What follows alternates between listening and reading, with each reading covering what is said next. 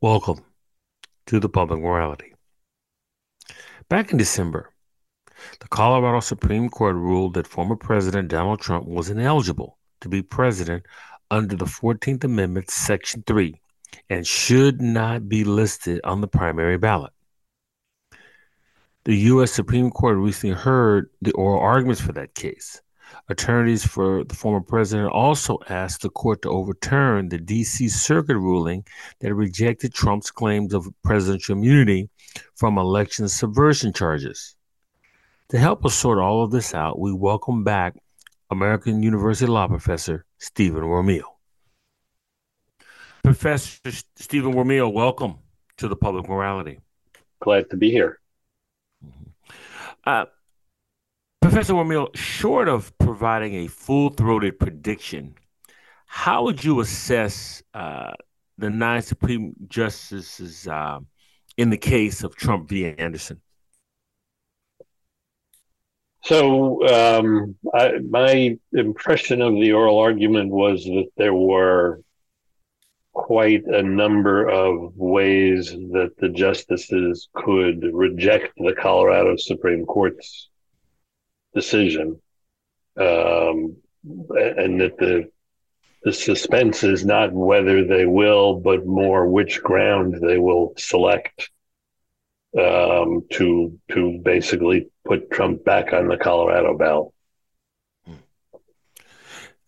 Now, I know it's not popular to predict what Supreme Court justices might do, but it's pretty much. In fact, I've not heard anyone suggest that the court might rule other than what you suggested. What makes you so confident that this is the way the court will go on this particular case in terms of overturning the Colorado ruling?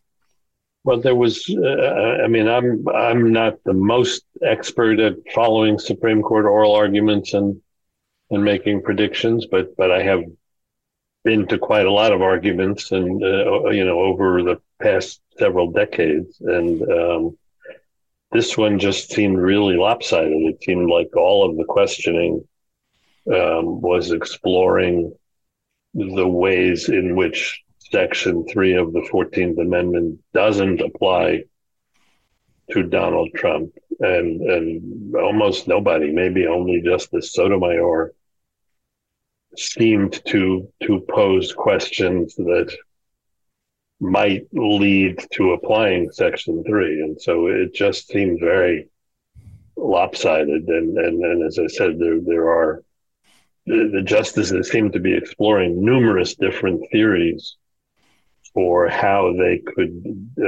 achieve the result of overturning the Colorado Supreme Court decision, and just not a lot of questioning in the other direction. So, I'm not the best tea leaf reader, and I don't necessarily always think that what you hear at oral argument is tea leaves, but this one just seemed so one-sided that it sort of leads to an inescapable conclusion that they're going to look for a way to put Trump back on the ballot.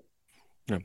Well, short of your comments here, along, as you mentioned, Justice Sotomayor, I don't recall anyone else even raising the implications or even grappling with the historical significance of Section 3 of the 14th Amendment. Am I right about that? The justice just didn't seem to want to touch that. I think that's right. I thought the oral argument was very, what's the right description? Sort of nuts and bolts focus. How do we define an officer of the United States? Why isn't the president listed in the list of people to whom it applies? How do we, who decides that this was an insurrection? But not a lot of discussion of why that section was adopted, or how it related to the post Civil War United States and what they were thinking about, and that despite the fact that there were a number of very impressive friend of the court briefs filed by prominent historians exploring and exposing the history of the provision, the court didn't. I won't say they weren't moved by it, but they certainly didn't seem interested in it. One of my takeaways, and I'm certainly not well versed in the law, but one of my takeaways is the intellectual inconsistency of those who embrace a originalist or textualist approach. For example, I do recall Chief Justice John Roberts asking whether the purpose of the 14th Amendment was to increase federal power, which, regardless of the intent, it certainly has done that. But ironically, wasn't Chief Justice Roberts the person who wrote the opinion in Shelby County v. Holder, which sort of gutted Section 5 of the Voting Rights Act, giving power back to the states? What do you make of that exchange? I mean, is that a reflection of intellectual inconsistency, or is that even a criteria that we should hold to jurisprudence? I mean, it's a very good question.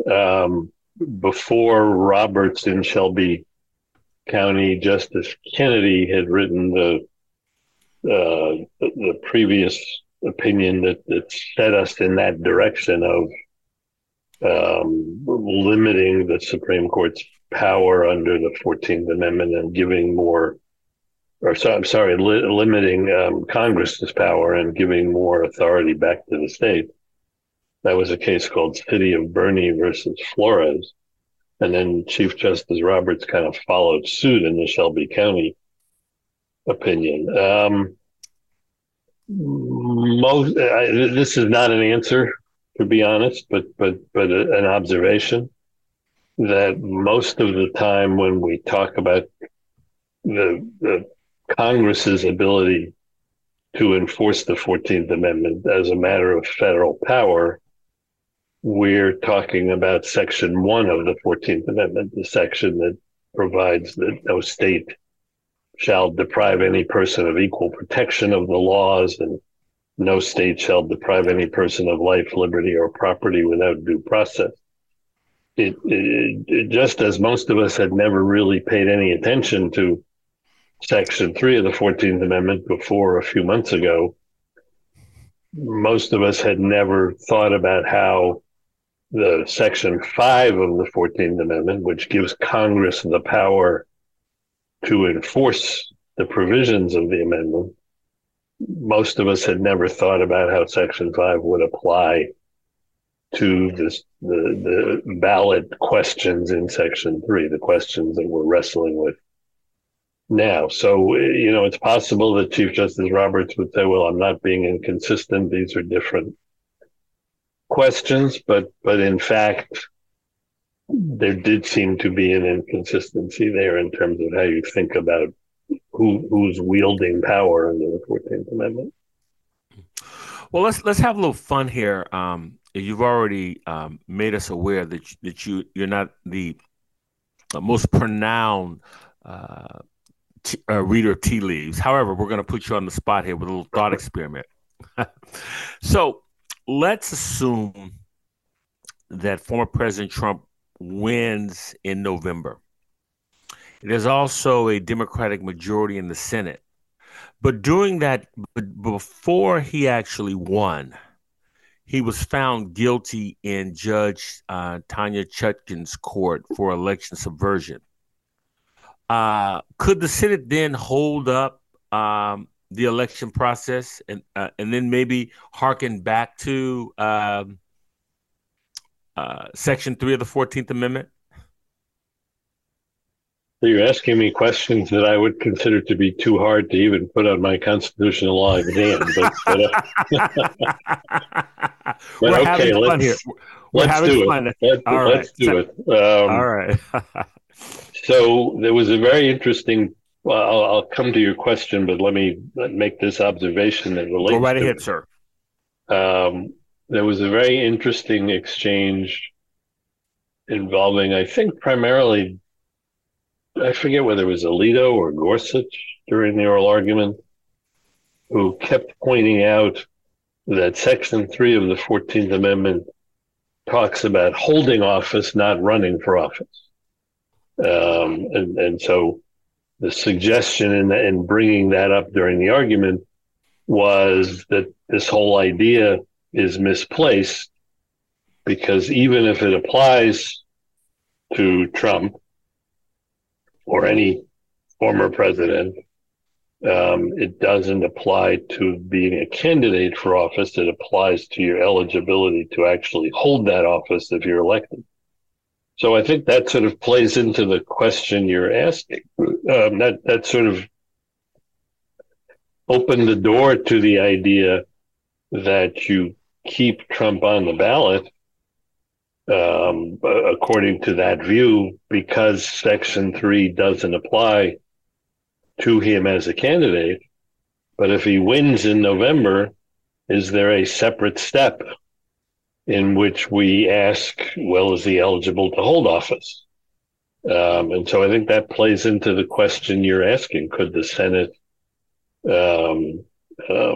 step in and say, when we're invoking Section 3, I actually think it would have to be the whole Congress, though, not just the Senate. But I think it's implausible. It's not likely, but it is not impossible that if Trump won the White House and the Congress had Democratic majorities in both houses, that those Democratic majorities could start this all over again and say, well, okay, we conceded the point that he was allowed to stay on the ballots because Section 3 wasn't about running for office.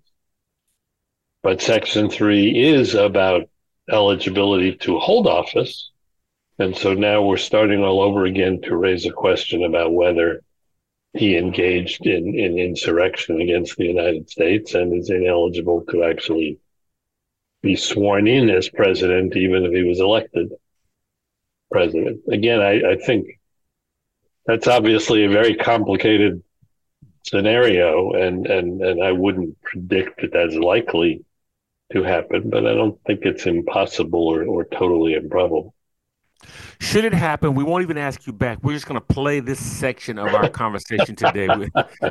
No, it was great. No, one of my takeaways from listening to the oral arguments, and also some of the talking heads before and after, is there's a desire to assume a case such as Trump versus Anderson was heard strictly on constitutional merits, but it's also political. And do the justices run the risk of pretending they are not influenced by the political? Does it devalue the legitimacy of the court to pretend it's strictly the constitutional merits that they're concerned with? Well, I think the politics comes into it in a number of different ways and is maybe a more complicated question than the simple form of that question is the court being too political. There is a question that has been raised by many and discussed widely about whether if somebody's going to be kicked off the ballot, that ought to be up to the voters and the democratic process and not decided by an unelected, unaccountable court. And that, to me, brings politics into the question again in a slightly more complicated way. I mean, that is a fair question. Not that we should ignore the Constitution if the Constitution dictates an answer, a clear answer, but it's not irrelevant to think about in our democracy, how does this play out? If there are millions of voters who want this person to be their candidate, is it the place of the Supreme Court to say, well, that may be, but it's not about the popular will. It's about narrowly how we interpret the Constitution. And interpreting the Constitution says he can't be on the ballot. Again, I think that's a more complicated question about where politics comes into play. We as you well know, we as a society are now constantly debating whether the Supreme Court is being too political. But I think in this particular instance, the relative merits of judicial interpretation of the Constitution versus the functioning of a democracy, an electoral democracy, is an important question that the justices probably should take into account. And again, especially because it doesn't seem to be 100% clear that the language of the Constitution provides an answer to this question. Um, Following up with another thought experiment, not quite as pronounced as the last one, but looking at this long term, if the court sided with the Colorado Supreme Court, what would prohibit bad faith actors not looking solely at this case, but just looking at it from a partisan lens? But what would prohibit bad faith actors to do likewise to President Biden and to hold him off on, say, a state like Wisconsin, which would be a battleground state in November? Does this open the would that decision open the door for that kind of behavior? Well, Trump has made that argument, and some of those around Trump, some Republican senators have made that argument, and then some justices asked about that as well. Chief Justice Roberts posed a, I'm not even sure it was a question. It seemed like it was more of an observation that this would, let the genie out of the bottle, and that everybody could do that to everybody else. I guess I have a couple of thoughts about that. The first thought is that just because people are capable of being bad actors, and there are bad actors in our system doing bad things, doesn't mean that everybody else has to behave the same way. If your question is purely, can it happen? Yes, the answer is yeah. If the question is, do we have moral values in our society that suggest that even if you think it was unfair to treat Trump in a particular way, that the answer is not to unfairly retaliate and exacerbate the abuse of the system? That's an answer. Maybe it's not the prevailing answer, but it ought to be. Uh, because siding with the Colorado Supreme Court could potentially, because I know one of the justices raised this, embolden, say, 51 state elections to act in very, very different ways to elect a president. Some of the justices seem to be wary of placing additional pressure on American democracy by siding with the Colorado Supreme Court. How did you see that? Is that more or less an off ramp for the Supreme Court, or is that a legitimate concern? I think it's probably a little bit of both. Um, um, there is a question about the fairness of this was raised even by liberals like Elena Kagan, about the fairness of one state getting to dictate how a national election and a national issue is going to play out. And I think that is a valid concern. It may also be a good off ramp. Although, remember, I think we presume that they're going to have to write an opinion explaining why they're overturning the Colorado Supreme Court decision. And so, an off ramp, I guess the question is, what do we mean by an off ramp? An off ramp to me sort of connotes an easy way out, but it has to be an easy way out that can be explained in a principled or hopefully non-laughable way. And so I think there are different off ramps. Which one is most appealing or most useful to them, I think is what's still a little bit of a mystery. Um, so I think what you're saying and what some of the justice raised is certainly a legitimate um, concern and also potentially an off ramp. Uh, What? Well, go ahead. don't you know? Go ahead and finish, please. I was just going to say what the justices can write with a straight face. Um, I think is a little more complicated. Well, I was going to say, and that was a perfect segue. Your last response, that when you just said what the justices can write with a straight face, I was going to say, don't forget there is this thing called Bush v. Gore still sort of hanging out there, and if you can write that with a straight face, my opinion, and then put the proviso that this can't be used for any kind of precedent, that to me is quite telling. So anything's possible. Is all I'm saying. So maybe we're looking at the wrong standard. Whether you can do it with a straight face or not is no longer a relevant question. Yeah, yeah. It seems to me, sir, that behind your answers in our conversation today is the dark shadow cast by the Electoral College. If there is no Electoral College, we're not having this conversation. And because the United States is the only democratic society that invokes this unique principle, um, I guess are we going to continue to have these kinds of questions as we evolve? Because I don't see anything that in the making that's going to say we're going to get rid of the Electoral College. I think the answer is yes. We're going to keep having these issues and these questions. My view would be you can't get rid of the Electoral College without amending the Constitution. And although Thomas Jefferson said we should rewrite the Constitution in every generation, we're terrified of amending the Constitution because it's a hornet's nest.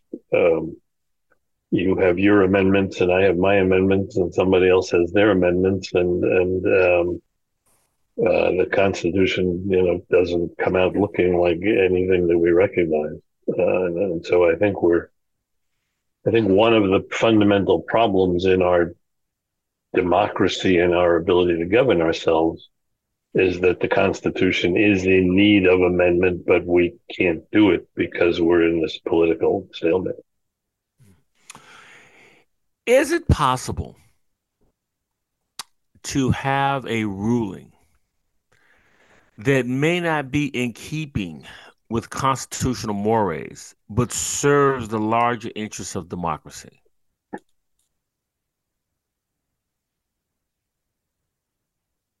Are we talking about this particular issue, or are you I'm I'm thinking more I'm speaking broadly? I'm speaking more broadly in a macro context. It could be this issue, but I'm speaking more. This issue sort of prompted that question for me, so we can speak more broadly if you like.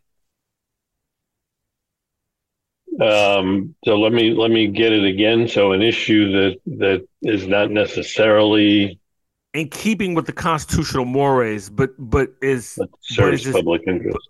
Yeah. Well, I mean, I would make the argument. I would make the argument. Schenck versus U.S. 1919 allegedly did that, and then I put allegedly because the country was at war at the time. So is that even plausible, or is that just something that a non-law professor would ask you? No, it's plausible. It's I'm thinking that it's a hard question to answer without a particular context. And then when you add a particular context, there may be other factors at play or other explanations. So Schenck, for example, it was inconsistent with our current view of free speech, but there wasn't much free speech law at the time. And so with hindsight, we look back on the trio of cases decided then, Schenck and Debs and Frower, and we say that's not consistent with our understanding of the First Amendment. but we didn't have much of an understanding of the First Amendment in 1919. So if you add that context, it sort of changes the answer. Hmm. Um, I'm trying to think whether there's a more pure example to raise that point. Um, I'm not. Nothing's jumping out at me immediately. Um, I think the Warren Court justices might say that their adoption of various implied rights, privacy, and the like, were not necessarily inconsistent with the Constitution, but were not clearly dictated by the language of the Constitution, and yet they thought that what they were doing was important to serve the interest of our democracy and the American people. I don't know if that's a great example, but that's sort of what comes to mind. No, it's fine. It's great. No, um, let's turn our attention to another impending case, which is President Trump's immunity case. He just that their his lawyers just filed a petition to the court. Uh, what's the merits of the immunity cases? You understand them, sir? Well, they're on the one hand, on the Trump side of it, there is an argument that you want the president to be able to act sort of freely and unconstrained during his term as president without worrying about whether there are going to be, criminal justice consequences after the fact. Um, and that's not a crazy idea.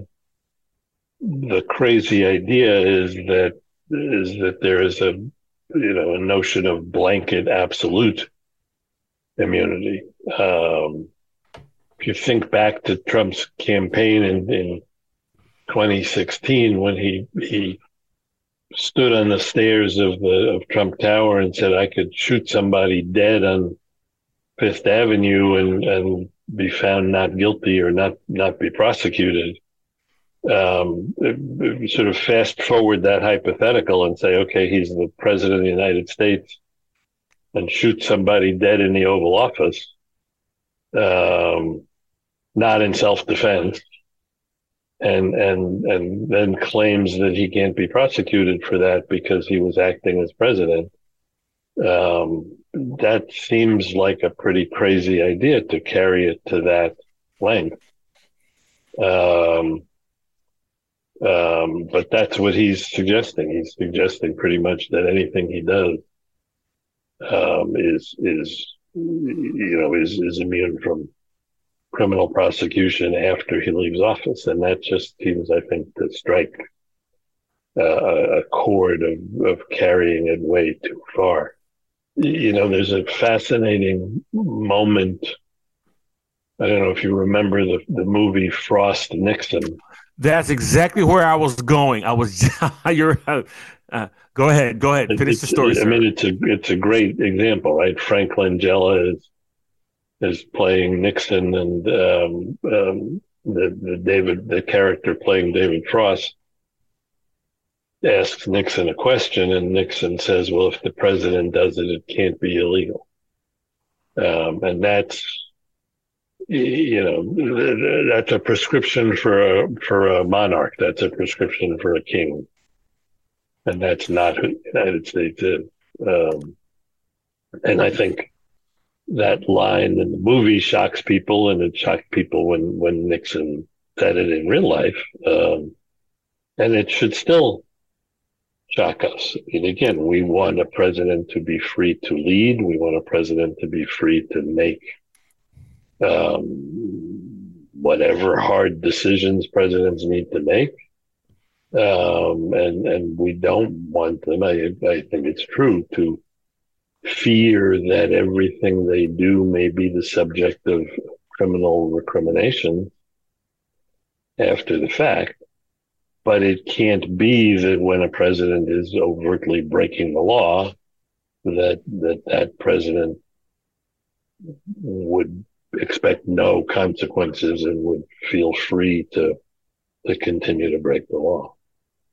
So that's So, the I think yeah. that's the kind of pros and cons. No, but it seems because I was actually when you were giving your answer, I was thinking of the Nixon response, and I think that at least my view, it was less chilling to hear Nixon say it because he was a former president with no chance of running again.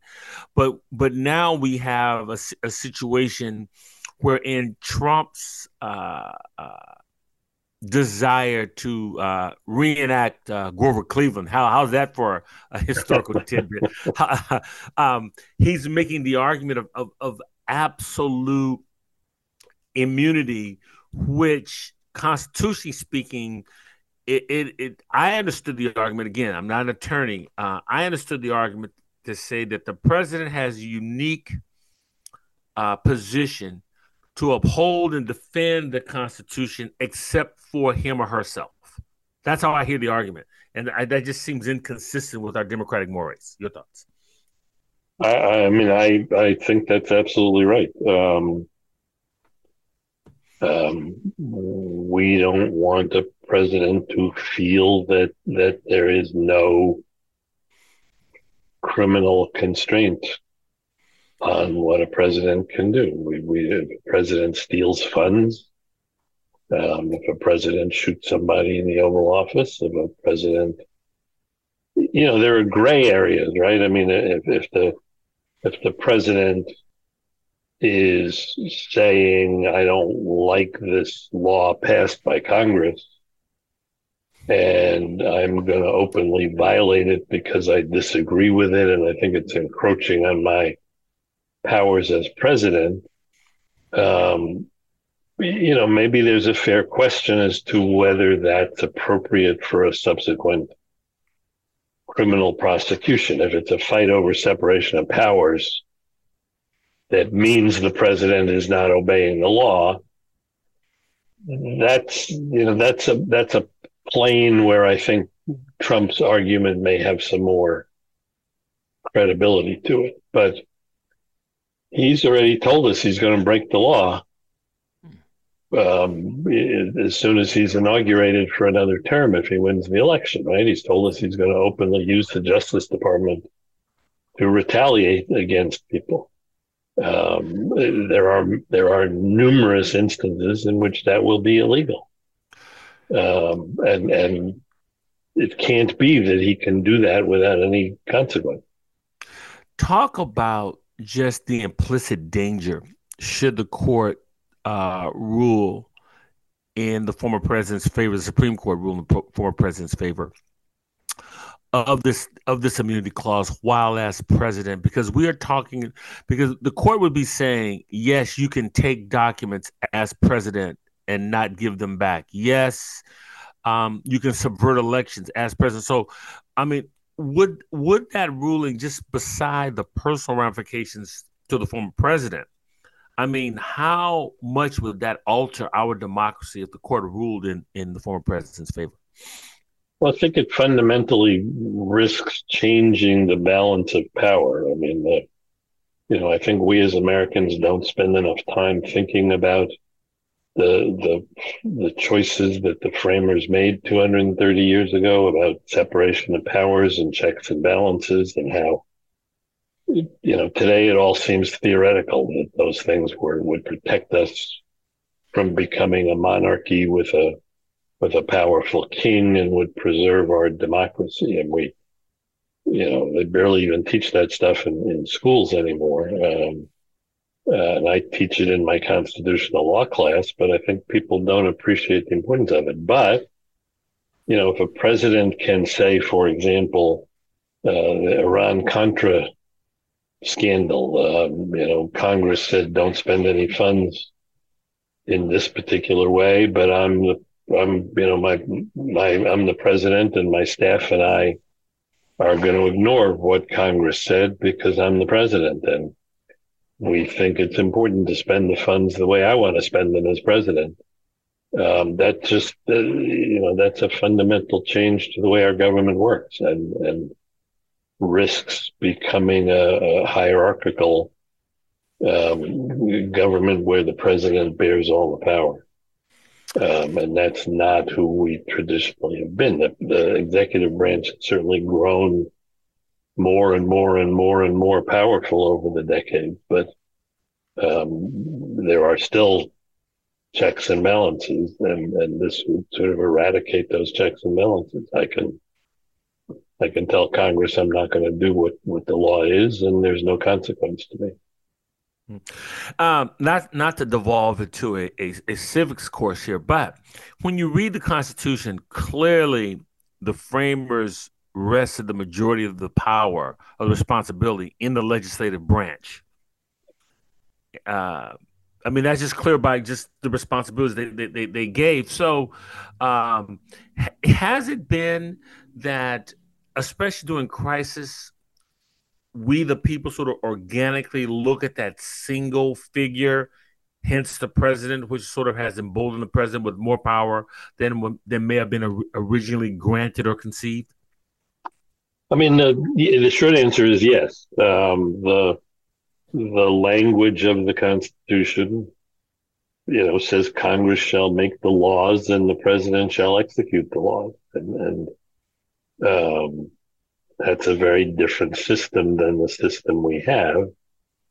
Congress still makes the laws, but Congress delegates so much decision making to the executive branch and the independent agencies that it's hard to find that picture of an executive branch that's just carrying out the will of Congress anywhere in our constitutional system. I mean, almost every day you see a president exercising authority in some way that um, seems like it's making law or making policy without specific guidelines from Congress, and that's sort of where we are. And I guess to your earlier question, that already skews our system in a way that gives enormous power and authority to the president.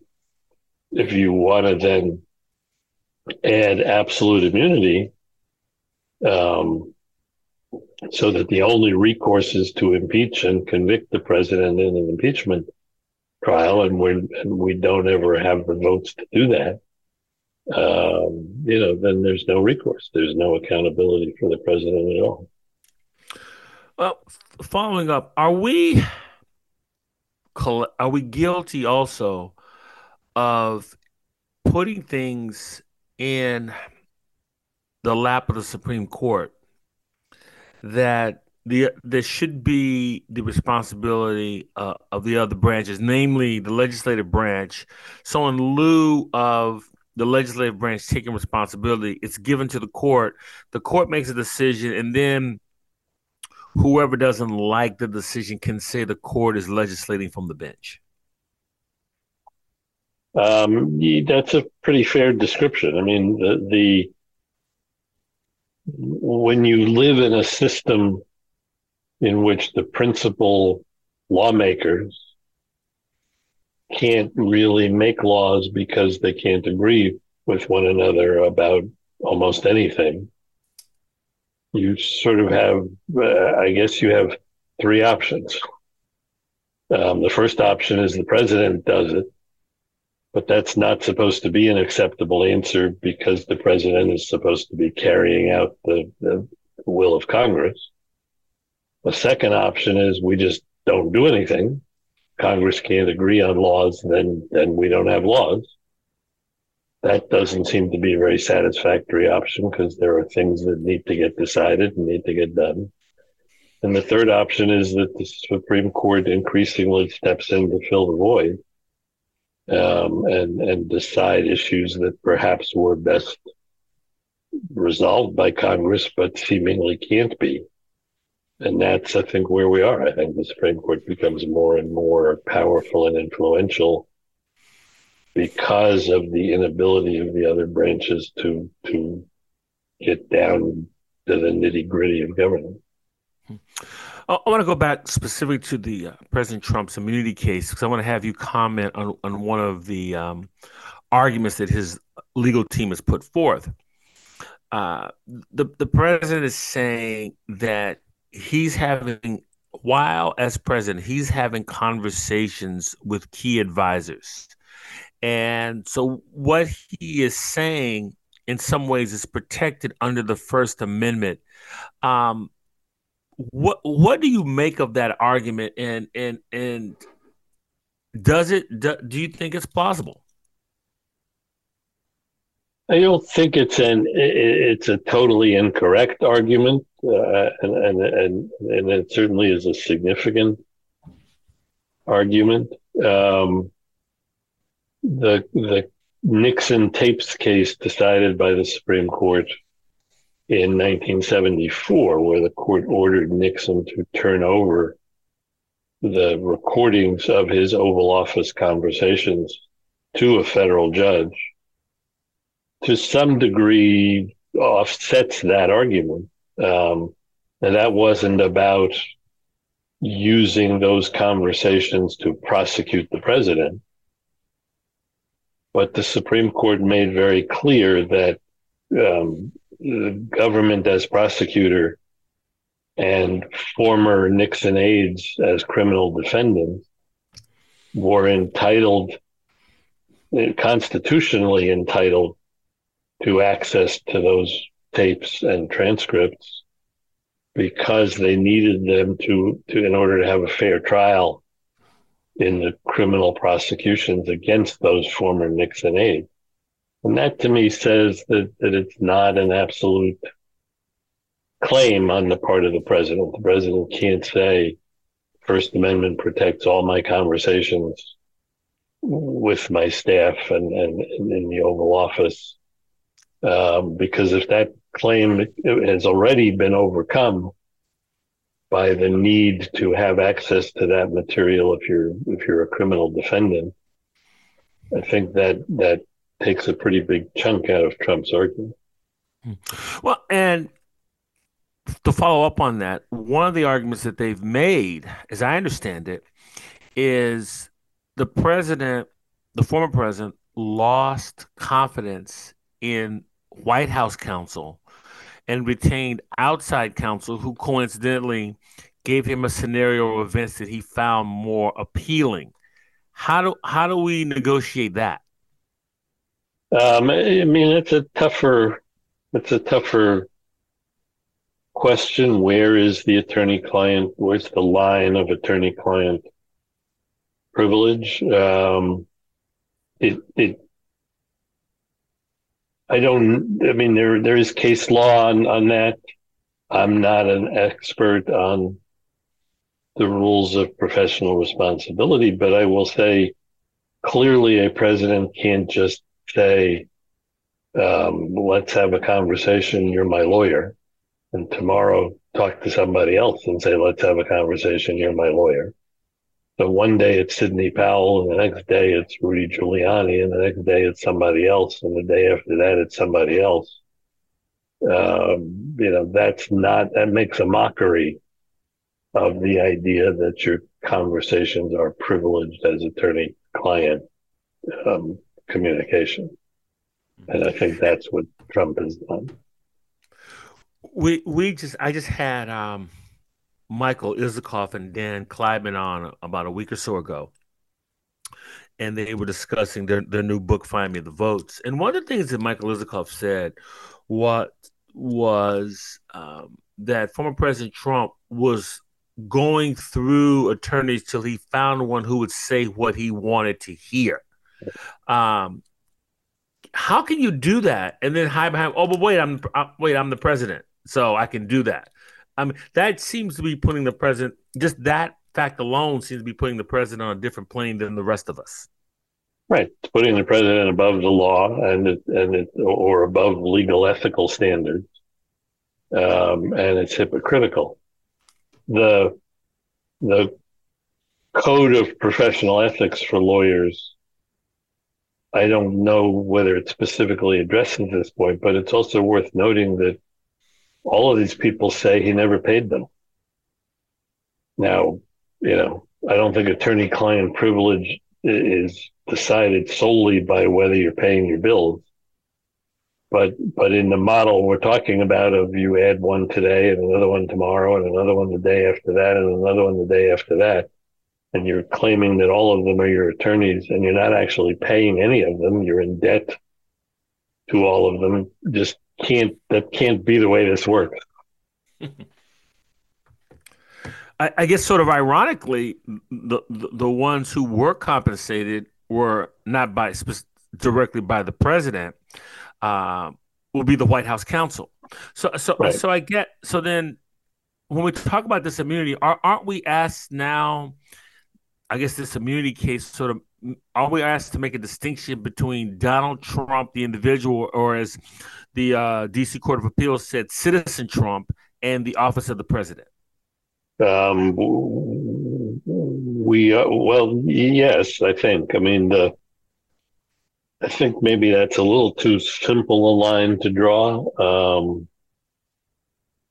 His claim is that everything he did while he was president was within the scope of the office and should be protected from any kind of criminal prosecution.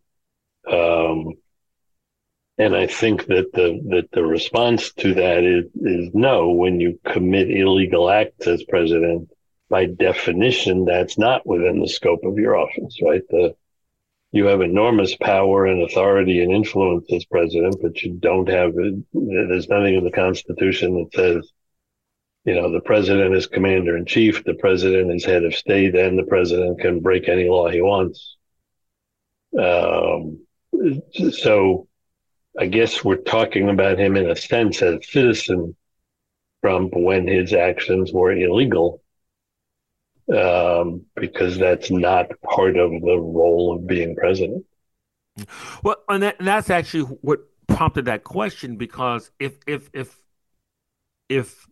President Byron Williams, what a scary thought, but President Byron Williams, if I'm going to everyone, if I ignore my own White House counsel that's being paid by the people, and I'm just going to people to find someone who will say what I want to hear, and I'm not compensating them as the allegations have been made, am I not operating as citizen Byron in that capacity? I guess that's what I'm asking.